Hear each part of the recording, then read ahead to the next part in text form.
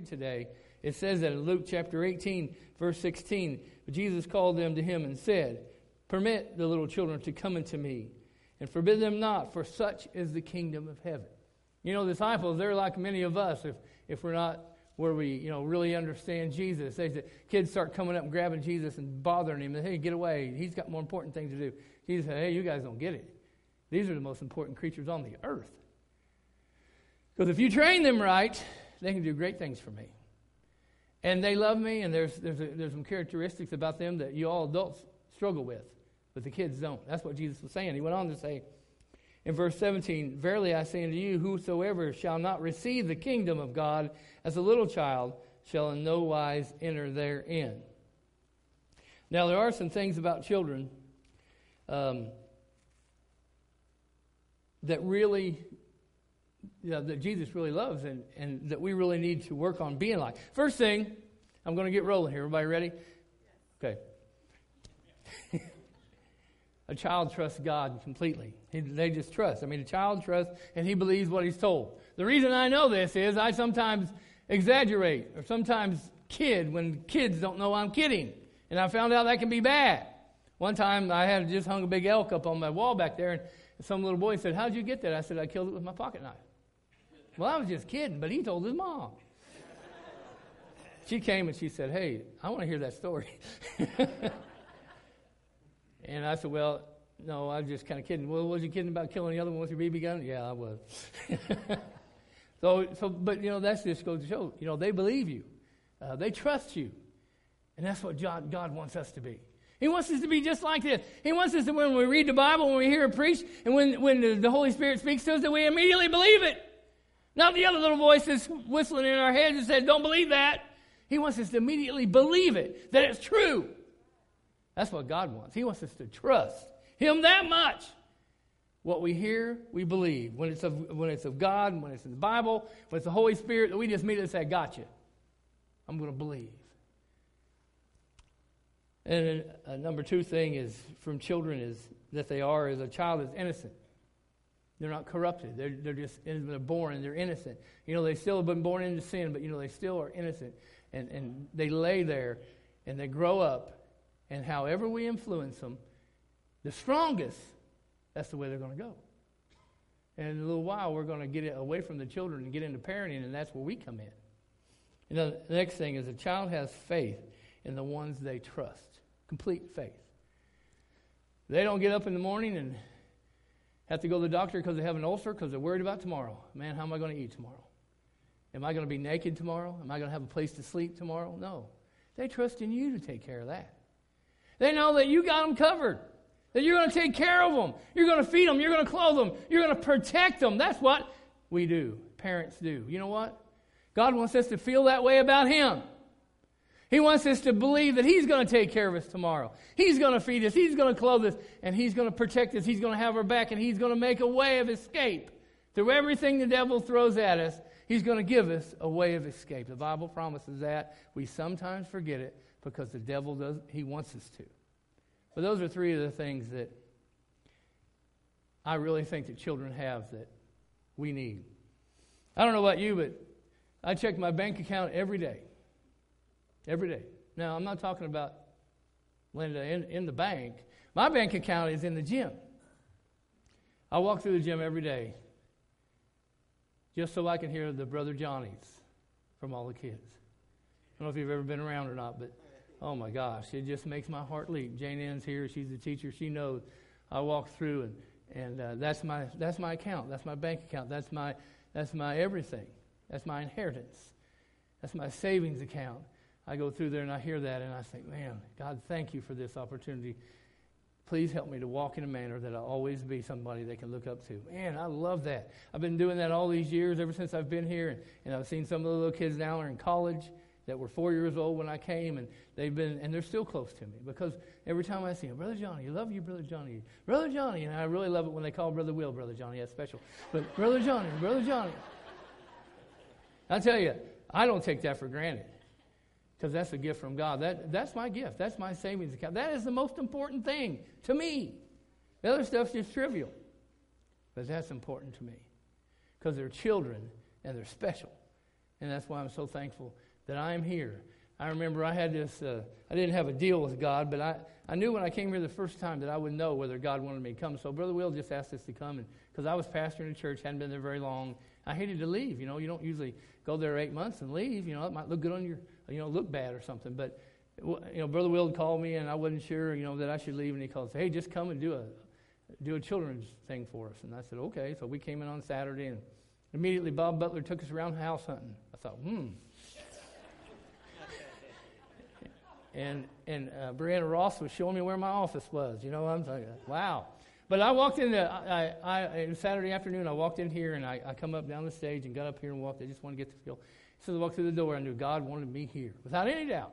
I knew exactly where he wanted me to be. Gail, it took a little longer because she was a little, she said, this is big. I said, yep, it's big. But God immediately spoke to me. So I knew that. But then the clincher was when Brother Will got up to preach today. He preached on children. He preached on the importance of children. And I thought, wow, I'm right. Him and I are the same heart on this. And I thought, wow, how would it be to work with somebody that actually you believe the same way? I'd like to try that because it hadn't always been that way. So I was thankful. I really was, and it's proven to be that way. So today we're going to talk about not just kids. We're going to finish out with that again, but we're going to talk about parenting. And I have 3 godly examples of parents, okay? And the first one is the godly mother. You know how important godly mothers are. This godly mother's name was Hannah, and she was flat out amazing. Now, God had not chosen to give her children in her youth, when she was young. He didn't choose to give her children in her age when she was a little past youth, 30s, 40s. He didn't choose to give her even in her 50s. But she was old, and her husband had 2 wives. The other wife was having babies, and she was actually mocking her and giving her a hard time. And it was really awful. But you know what? She never gave up. She never quit praying. Her prayer never changed. That's the thing. The prayer doesn't need to change just because God's not answering in a hurry. Sometimes you think, well, maybe I better change my prayer. No, she kept praying the same prayer. And you know what? She came up to there at the altar one day, and the priest was there, and she was praying so hard, and no words were coming out, and she was into it because she was giving everything. And the priest, he said, wow, woman, why are you drinking this early in the day? Because you must be drunk the way you're acting. She said, oh, no, I've got this thing I want so bad. She didn't say what it was. She said, I got this thing I want so bad. And verse 10 of chapter 1 in Samuel says, and she was so in bitterness of soul, and prayed to the Lord, and wept. And she said a vow, O Lord, if you will indeed look on the affliction of your handmaid, and remember me, and not forget your handmaid, but to give to me your handmaid, the man-child, then I will give him up to you all the days of his life, and there never shall a razor touch his head. All right, I think over the years she was just praying. She finally come to the conclusion that, God, if you'll give me this child, I'll give him back to you. That's how much I love you. If you'll give me this child, this man-child that I'm praying for, if you'll not forget me, she says that 2 or 3 times, if you'll not forget your handmaid, and when you bless me with his son, I'll give him back to you. And you know what? She didn't realize it, but God was working through her. The reason she was willing to give him back was that he was needed. Samuel was needed as a prophet, something terrible. Because if you read the story, you know that Eli was struggling. He was getting older. His sons were corrupt priests, and they needed a priest there so bad it would be godly.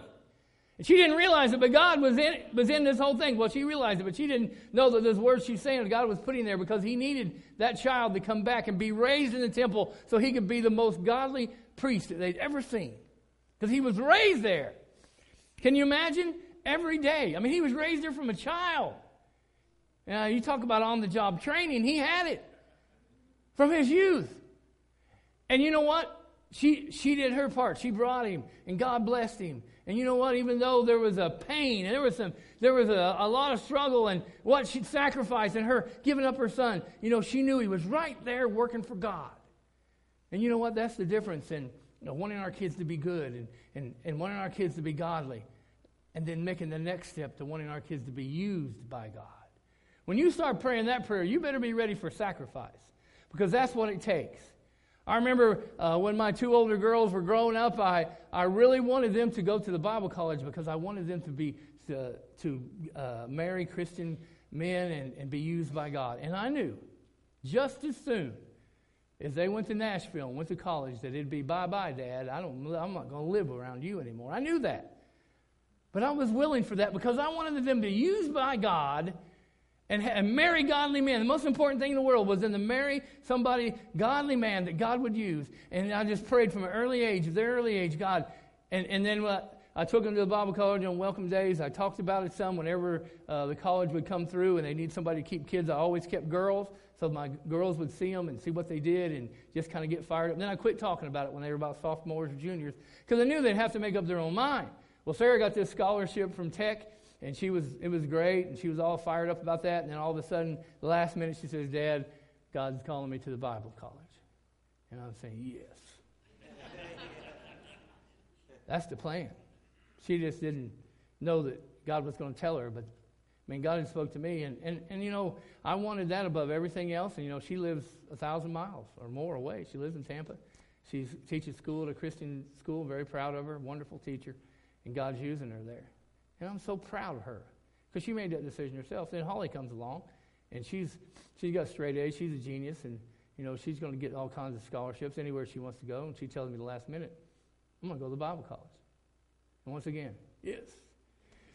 Even though I know that the cost is there, and you're going to have to work. They were up to that, and we're really trying to figure out how this is all going to work. Because trying to figure out finances and stuff, you don't get a whole lot of help when you go there. And we had this family friend that called Sarah up and said, guess what, Sarah? And she said, what? And said, we're going to pay for your college. So they paid every dime of it all those years. Holly gets bigger and thinking, please do it again. And he called up Holly and said, guess what? We're going to pay for your college.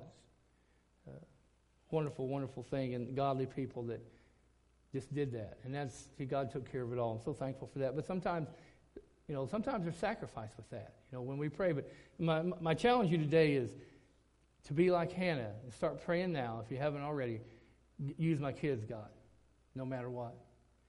We thought Holly was going to be a missionary. God was kind of leading her. She went to Japan for a couple months, and I really thought that Holly was going to live in another country. But that's not the direction that he went with her. She's an oncology nurse with cancer children at Vanderbilt in Nashville, and she's tremendous at it. She deals with dying children every day. That takes a special person. And I'm glad that Holly's strong enough to do that. When Holly was little, we always called her Jolly Holly because she was always so happy. And about 5 years ago, she came to see us, and we opened the door, and in ran their little white dog, and he's jumping around, and I noticed something was different. And he come and jumped in my lap, or she did, and I looked on, and she had this white shirt. You know what it said? I'm the big sister. I said, Holly, being the genius that I am, Holly, does this mean what I think? And she said, yep. And I was so thrilled. Another grandchild. This is 5 years ago. Over 5 years. And I said, hey, can I mention it tomorrow in church? She said, Dad, it's pretty early yet. You better wait. I said, okay. So she knows how excited I was, and that morning she said, okay, Dad, go ahead. You can tell them.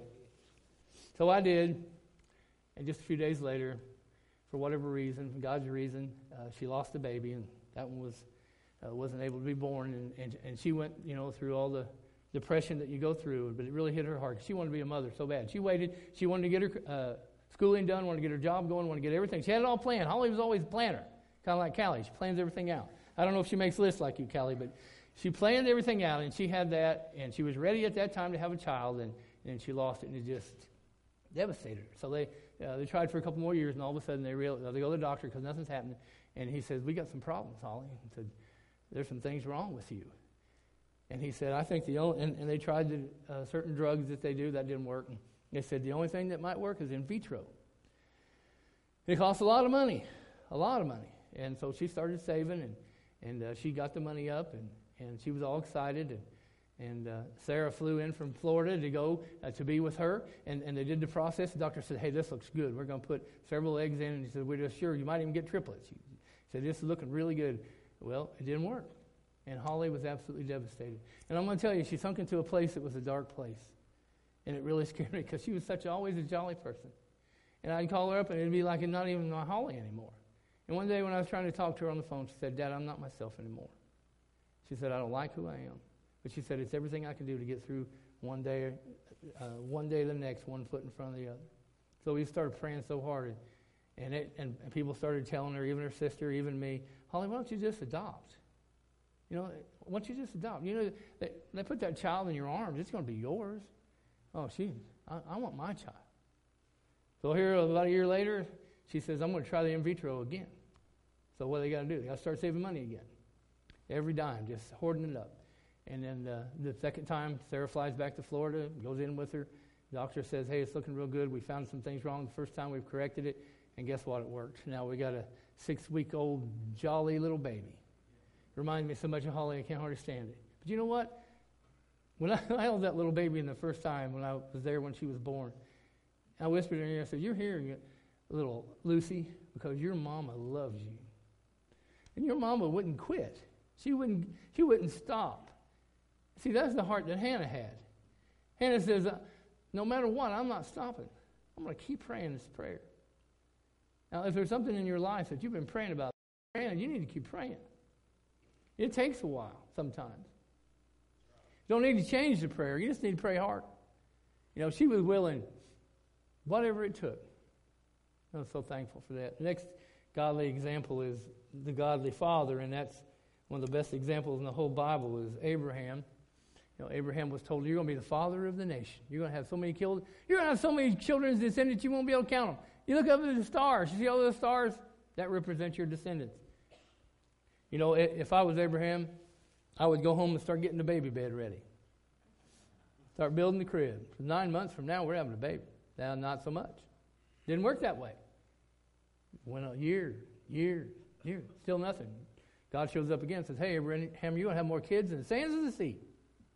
Really? Then one day, finally, he does have a child. He does have a son.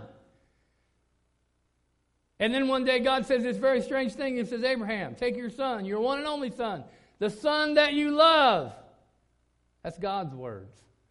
Your one and only son, the son that you love. Take him to Mount Moriah and sacrifice him there back to me.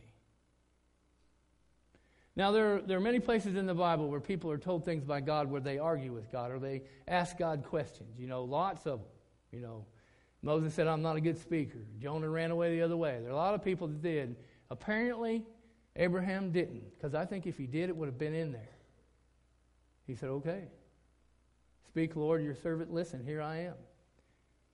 And so he, the next morning he gets up and he takes his little boy and 2 servants and they take off. And it's a 2 or 3 day journey. They get there and they see the mountain. They tell the 2 guys, they say, they're holding the donkey. They say, you stay here. And I love this. We'll be back.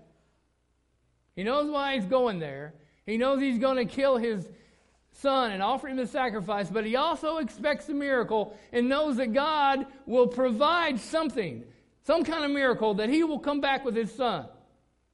Whether he rises him from the dead or whatever God can do, because you got to remember, God can do anything. Just because you can't imagine it don't mean he can't do it.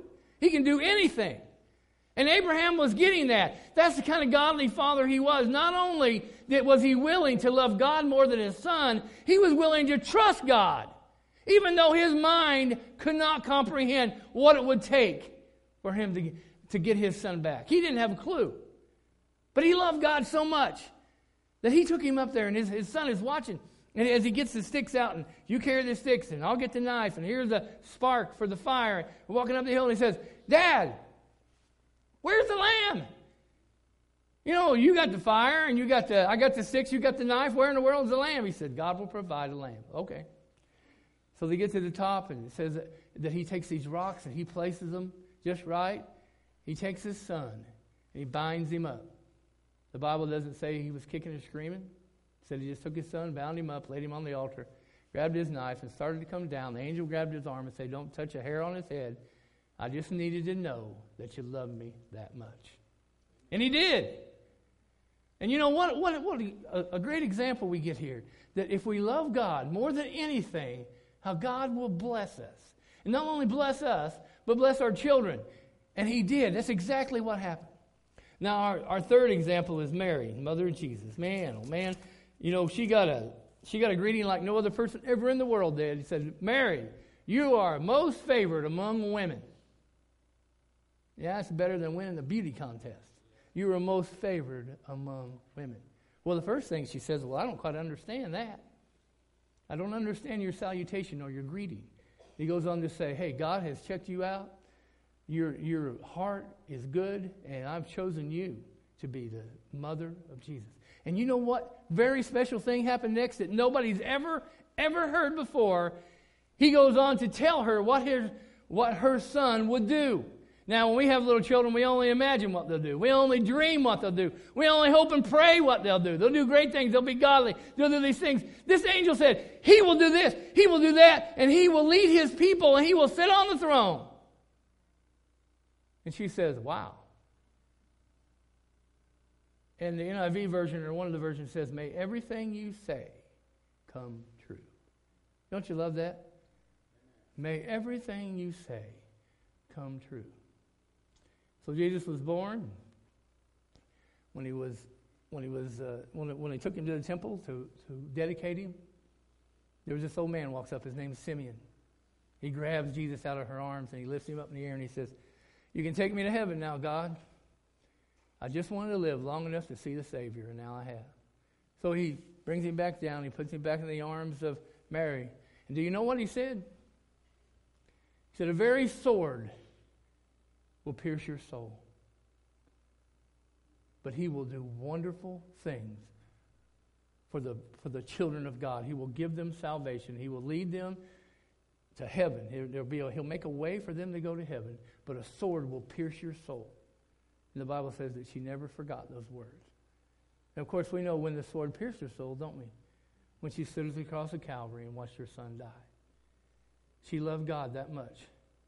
And she said, okay, may everything you say come true. Use my son. Use him the way you see fit, God. That's the example of godly parent. The next example is of a godly father is, of course, Jesus Christ, or God, the Father of Jesus Christ. Now, one thing I wanted to tell you, getting back to the children just a little bit, when we preached down at Feed the Homeless this week, this is really a great story. I got done preaching, and I walked over, and I was feeling really good because I've never felt so close to God, and I never felt that I was doing just what he wanted. This is a great peace that came on me while I was preaching, and this guy walks up to me, and you could tell he was a challenged guy. He was probably in his 30s, and he was walking kind of strange, like this, and walking kind of different. He walked up to me, and he said, are you a preacher? And I said, yes. And he said, will you pray with me? And I said, yes. And he looked at me with these eyes that I did, just like a child. And that's what you would have thought you were looking at as a child. And he said, I just want to go home. Oh, it just got me. And I said, where's home? Indiana. That's my home, where I used to live. And I'm thinking, wow. So I prayed with him, and he walked off, and I'm still kind of in shock. And I realized a little later that, after I got home, it hit me. You just did it again. You messed up. I tell my boys and girls back there, I said, you got to always be waiting for God to use you. There are going to be these times that's going to be very apparent that he wants you to do something. And I got home and said, I did it again. So I started praying, okay, God, I get it. Just allow me to find him. Don't let him be off. Somebody hurt him, because this guy was scared to death. Don't let anybody hurt him. Just keep him protected till I can get back there. So I got a hold of Dave, and I said, Dave, will you go down with me? He said, yeah, I'll go with you. So I prayed the whole way down there. I said, God, please let us find him. I remember exactly what he looked like, because he had that kind of impact on me. And I never felt such a great relief as I walked in up these stairs in this very dingy building. I looked through this window, and guess what? There he was. My heart leaped, and I said, yes, thank you, God, for giving me one more chance to do what I was supposed to do. I can't tell you how great I felt. Dave even felt it, and he hadn't did anything wrong. So we go over and we talk to the lady that was in charge and kind of told her what I wanted to do. She said, oh, my gosh, it'd be so wonderful. He's truly legitimate. He is wanting to go home. That's all he talks about. He's scared to death. If you could get him home, that'd be wonderful. So I went into the director. They got a new, really great director down there, and his name is John. I talked to him. He said, oh, my gosh. He said, I told him yesterday, God will provide a way. And I had no idea who it would be from. Isn't that something? God will provide a way for you to go home, Eric. You just keep asking him. Well, he'd been over to the bus station several times, finding out how much it cost to get home. He didn't have any money. The guy said, when I went to buy the ticket, he told me, he said, yeah, he's been over here a bunch of times. So we bring Eric in, and I said, Eric, do you remember me? He said, oh, yeah, I remember you. And I said, remember what you told me? He said, yeah, I just want to go home. And I said, well, God's been speaking to me, Eric, and he wants you to go home. And we're going to go across the street right now. We're going to buy you a bus ticket. We're going to put you on the bus and send you home. And he said, oh, gosh. He's so happy. So we left. Dave and I went over and got the bus ticket. And we were a little concerned because he had to make like 3 or 4 changes. So we were going to be just really praying. We bring him back in and say, hey, here's your ticket. Dave gives him the ticket. Here's your ticket. But I said, Eric, I want you to know that God is the one sending you home. It's God. We went over and we bought the tickets, but God instructed us. God moved through us. God empowered our church to have the money to buy this ticket. And you are going home because of God. I want you to know that. I said, I want you to realize that God loves you. That God loves you so much that he's taking care of your need. And he's sending you home. And when you get home, you need to find a church. You need to praise God for that. And you need to make sure you understand that God loves you so much. Well, that next day he got on the bus at 10 minutes till 7, and Dave and I were just praying all day, and so was John downtown, and I got a call the next morning. He says, he made it. He made it home. And that was a miracle, because all those changes, and he's not real good at that. But we're so thankful that he made it. He said he's with his family. So that's so important. Well, when I looked at those eyes, I knew that I was just looking into the eye of a child, and how Jesus loves them so much. Now, God loved us so much in John 3:16 that he talks about, I love you so much, I'll give you my son. I'll give you my son. And then I'll watch him die for you. And that's what he did. He loves us so much. What kind of father do we have? Even if we have no earthly father, even if we don't have the right kind of earthly father, we've always got the example that our Father truly loves us, and we're always children of God. No matter how old you are. We have some people in our church that are over 90. They're still God's children. He created them. He made them. He takes care of them. He loves them, and he's their father. So we are always got to remember, I have a father who loves me. It might just be the one in heaven, but he loves me. He's taking care of me. He provided a way for me to have eternal peace, eternal in heaven. Is that important? Yeah. Is that great? Yeah. I tell you what, we should be excited about that. If we are not excited about anything else in the world, we ought to be excited that our Father loved us enough to provide a way that we don't have to go to hell, that we can live eternally with him. And then when I say goodbye to my mom, that I'll see her again. I'm so excited about that. And you need to be too, because it's a great thing. Sometimes we sit around and we forget what our Father did for us, our Heavenly Father. You need to be fired up about that. You need to be excited. I preached downtown, like I said, and my message was real simple.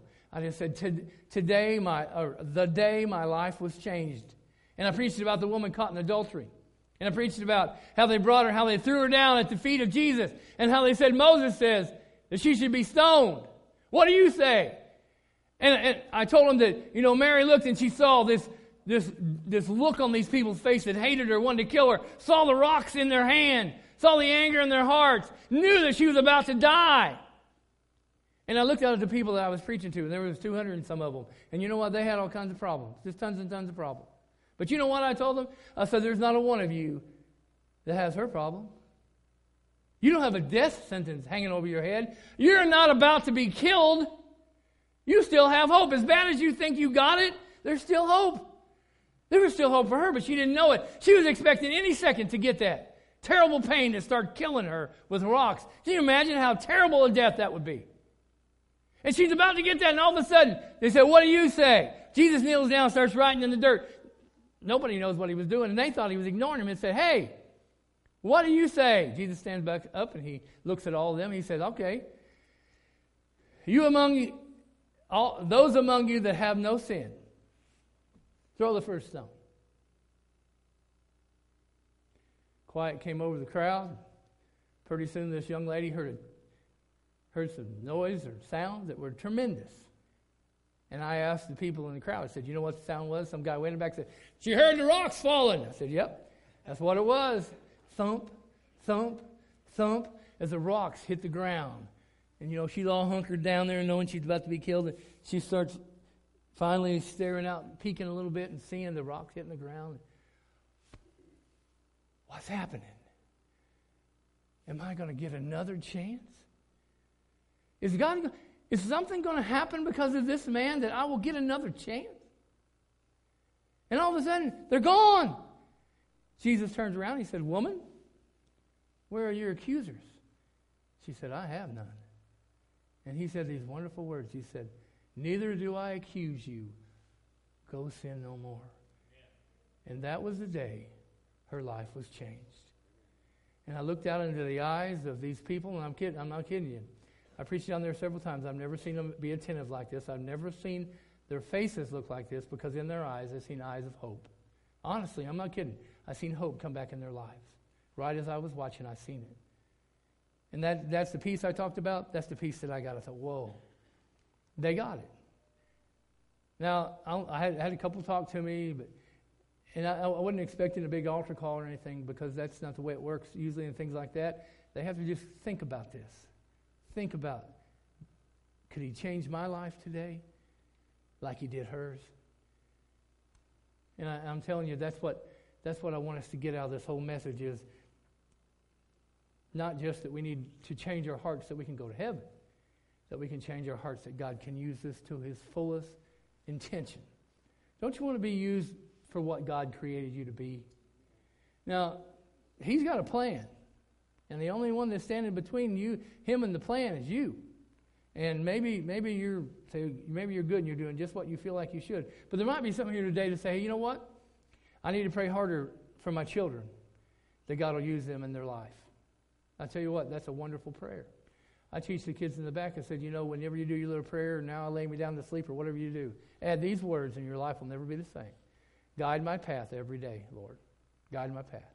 Take me the direction you want me to go." Very simple. Add that, and your life will change. Because if you ask God to guide your path, he will. If you ask God to guide your path, it'll be the right path, and it'll be the path that'll be pleasing to him, and you'll have a tremendous life. That's all it takes.